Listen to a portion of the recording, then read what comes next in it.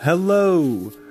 You are listening to We Will Resist, an anti-communist podcast. So today's show is why we exist. We will resist. I'm going to make a case to you today. And the case is this. China is a growing threat to America. It's a pretty big claim. It's a very serious one, actually. And there are a number of points here that I'd like to go over on why this is true and why you, the listener, must take an interest in China today and possible solutions that me and you collaboratively could come up with on how to stop this from becoming a growing threat to our American way of life. So, the first point I'd like to go over is their growing economic advantage. So right now, as it stands today, China is the manufacturing hub of the world. No country exists that doesn't do some type of business with China. It's the nature of our global economy right now. And unfortunately, their economy is so large and growing by leaps and bounds every year to the point where 5 to 7 years from now, unfortunately, they'll overtake the American economy. Unfortunately, it looks like that their economy will outpace ours in 5 to 7 years. That's a pretty big deal. That will make them the strongest economy on the planet. That will make them an economic superpower. What could they do with an economy larger than America's? A lot of things, I would think. First and foremost, it could help them secure the economic advantages they will soon obtain. So basically, they could create a situation where they could really shut out other countries from advancing on an economic level, including ours, by creating Chinese exclusive deals with other nations and other companies, trying to create favorable manufacturing terms for their country, basically doing everything they can with their advantage and their unique sense of doing business with other people. I could totally see a world, a marketplace, where a Chinese dominated market is only further entrenching themselves in the global marketplace to a very frightening extent. With that, I would also say it's tied in with their elite capture program, which is another point I'd like to go over. So, maybe you've heard this term before. I believe I first heard it when I was listening to Australian politicians talk about the topic. Elite capture is where the Chinese government, or I should say really the Chinese Communist Party, is sending out their own people to endear foreign politicians to their causes. And they'll do this by way of bribery. So if you get this bill passed, if you get this law passed, or if you get this here deal pushed through, we'll go ahead and we'll set you up with a cut of the action. It could also be in the form of blackmail, compromising situations. I believe in America, we've had a recent run-in with a Chinese spy. Swalwell, I believe is the gentleman's name.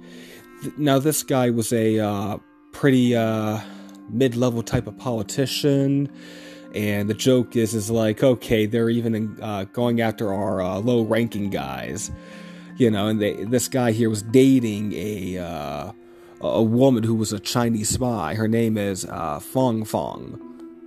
And it's an interesting relationship right there. So she's a Chinese spy talking to this mid-level politician, and everyone, at least on the surface level, mainstream media is kind of joking on like, well, you know, what harm could this have done?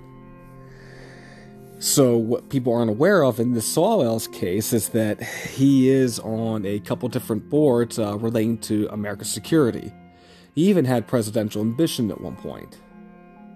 Now imagine that. So the US president is dating a Chinese spy or marries a Chinese spy. That's compromising. Huh. Very, very compromising. That's a interesting relationship right there. That's dangerous. That's very dangerous.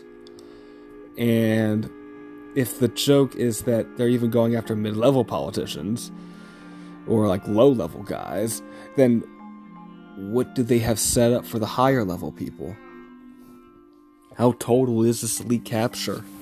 It's interesting. I've talked to other people within our own government about this topic, and I hear very concerning things where the different people I have talked to in my own anecdotal inner circle of different people I've chatted with within the government, they had figured anywhere between half our government to just about everyone that's of reasonable rank is somehow tied in with China's monstrosity. Like the tentacles of Beijing have already wrapped us up entirely. That's scary. That would mean that America is fast on its way to becoming what's called a vassal state, meaning the American government doesn't serve the American people, it serves Beijing and whatever Beijing wants. Now, there's a long list of human rights abuses in China. They don't care much about their own people. What does that say about a vassal state? What would they care about us? If China has that type of say in our own government on what happens here, if they are able to tell DC, this is how you're going to make your laws, that's scary. That could lead to a future where there's a one-child policy in America and many other scary things. Another reason our dear listeners should consider a point of interest in China is their naval power. Did you know they have a navy twice as large as ours? That was so fascinating. I never knew that. They have a navy that's twice as big as ours. Now, some people joke that their navy's not that powerful, that they may not have the economy presently to move it over here to our country, as in like some type of invasion, that they just don't have that type of experience, that, whatever excuses you can give. The fact is this: prior to their modernization of the Chinese military, about like a few decades ago, that's all true.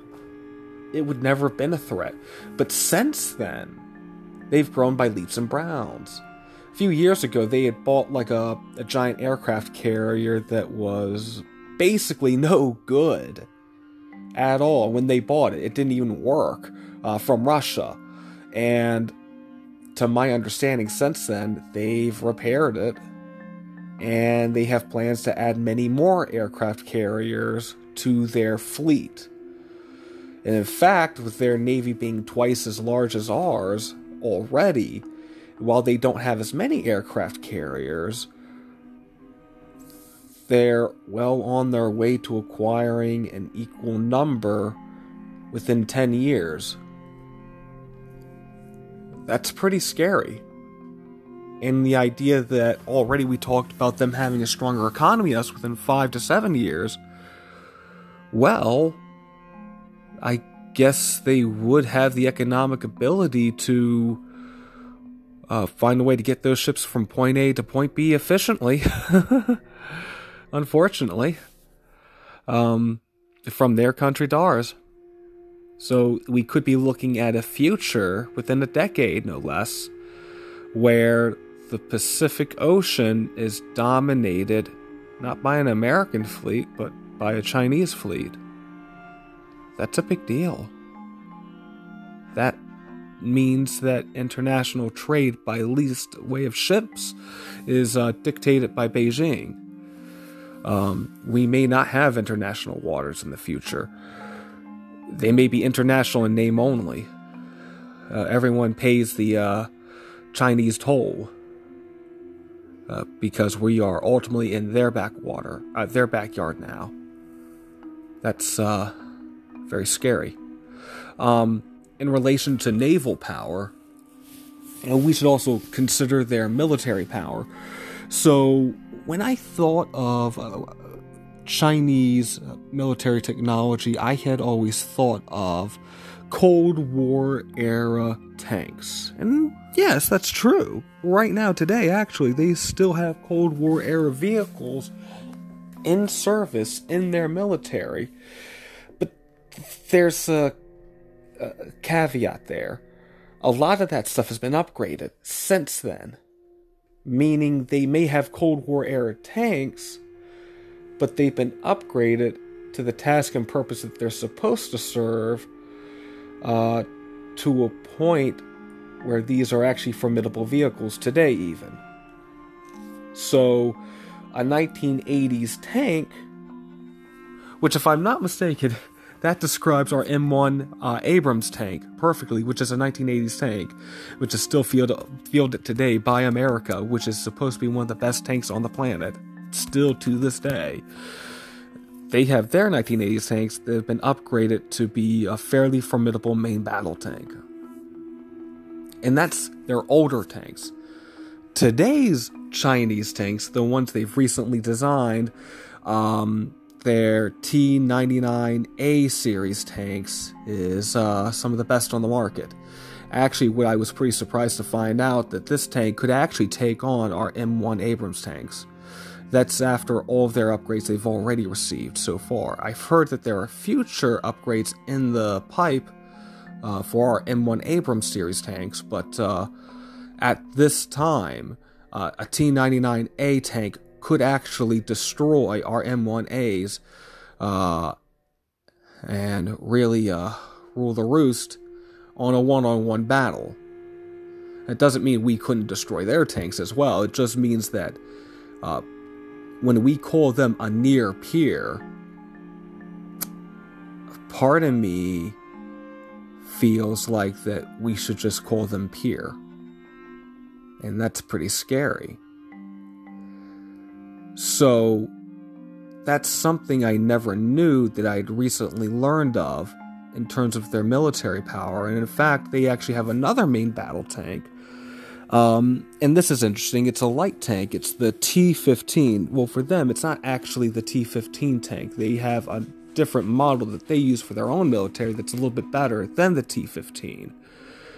And the reason why I'm making that distinction and mentioning the T-15 model is because that's the international version. Yes, the international version. So that's the tank they're going to sell to everyone else. So that T-15, the light battle tank, their main battle tank that's really light, that's the tank that can be paradropped from airplanes, that can be transported by air travel, cargo ships, cargo planes, no problem. That's actually also amphibious and fires modern-day high-explosive anti-tank rounds, heat rounds, that can actually destroy our M1 Abrams tanks. That tank is being sold on the market, the T-15. That one is available to foreign militaries by China, completely built by China, that a foreign government could buy. And that tells me that they now have a fully functioning military-industrial complex. They have their own marketplace being set up right now as we speak to become a dominant player in that arena, which is part of the reason why they're going to end up with an economy larger than ours in 5 to 7 years from now. That's not good. If they end up with that type of market force to equip other armies the same way we do, the same way Russia does, that's not only going to just advance their economy, giving the military, the state-controlled companies more money, thereby China in general more money, it gives them incentive to advance their technology in those levels, in those areas as well. And finally, the last point I'd like to talk about is the will to power. China has made it very clear they want to rule the world. They've made it very clear they have no interest in being anyone's peer. They have no interest in being equal to anyone else. Power is the driving point. The Chinese Communist Party wants the world. And America is in that world that they want to rule. They've taken an interest in you. They've taken an interest in me. And that's not good. But that's their end of things. I'm telling you this because you need to know this information. You as an American citizen, you as a free person need to know this. Because your government isn't going to tell you, because maybe your government is a part of that elite capture. No company's going to raise the issue because China is the economic powerhouse of manufacturing right now. Every other company has an interest in protecting China because that's probably where they build everything cheaply because they're probably using slave labor. So because there are very few voices out there, I feel the need to start this channel so that we can have some kind of resistance against this slowly growing juggernaut. If we don't stand up to them, no one will. And if no one stands up to them, we are waiting patiently for our own enslavement. So that's why this channel now exists.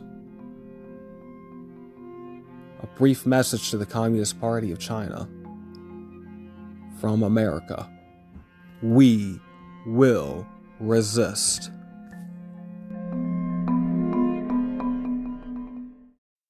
From behind enemy lines, we will resist. Today's episode will be another review of the Chinese War Asset Collection. We do these reviews so that any resistance fighter will be given pertinent information on how to resist advancements of the Chinese war machine.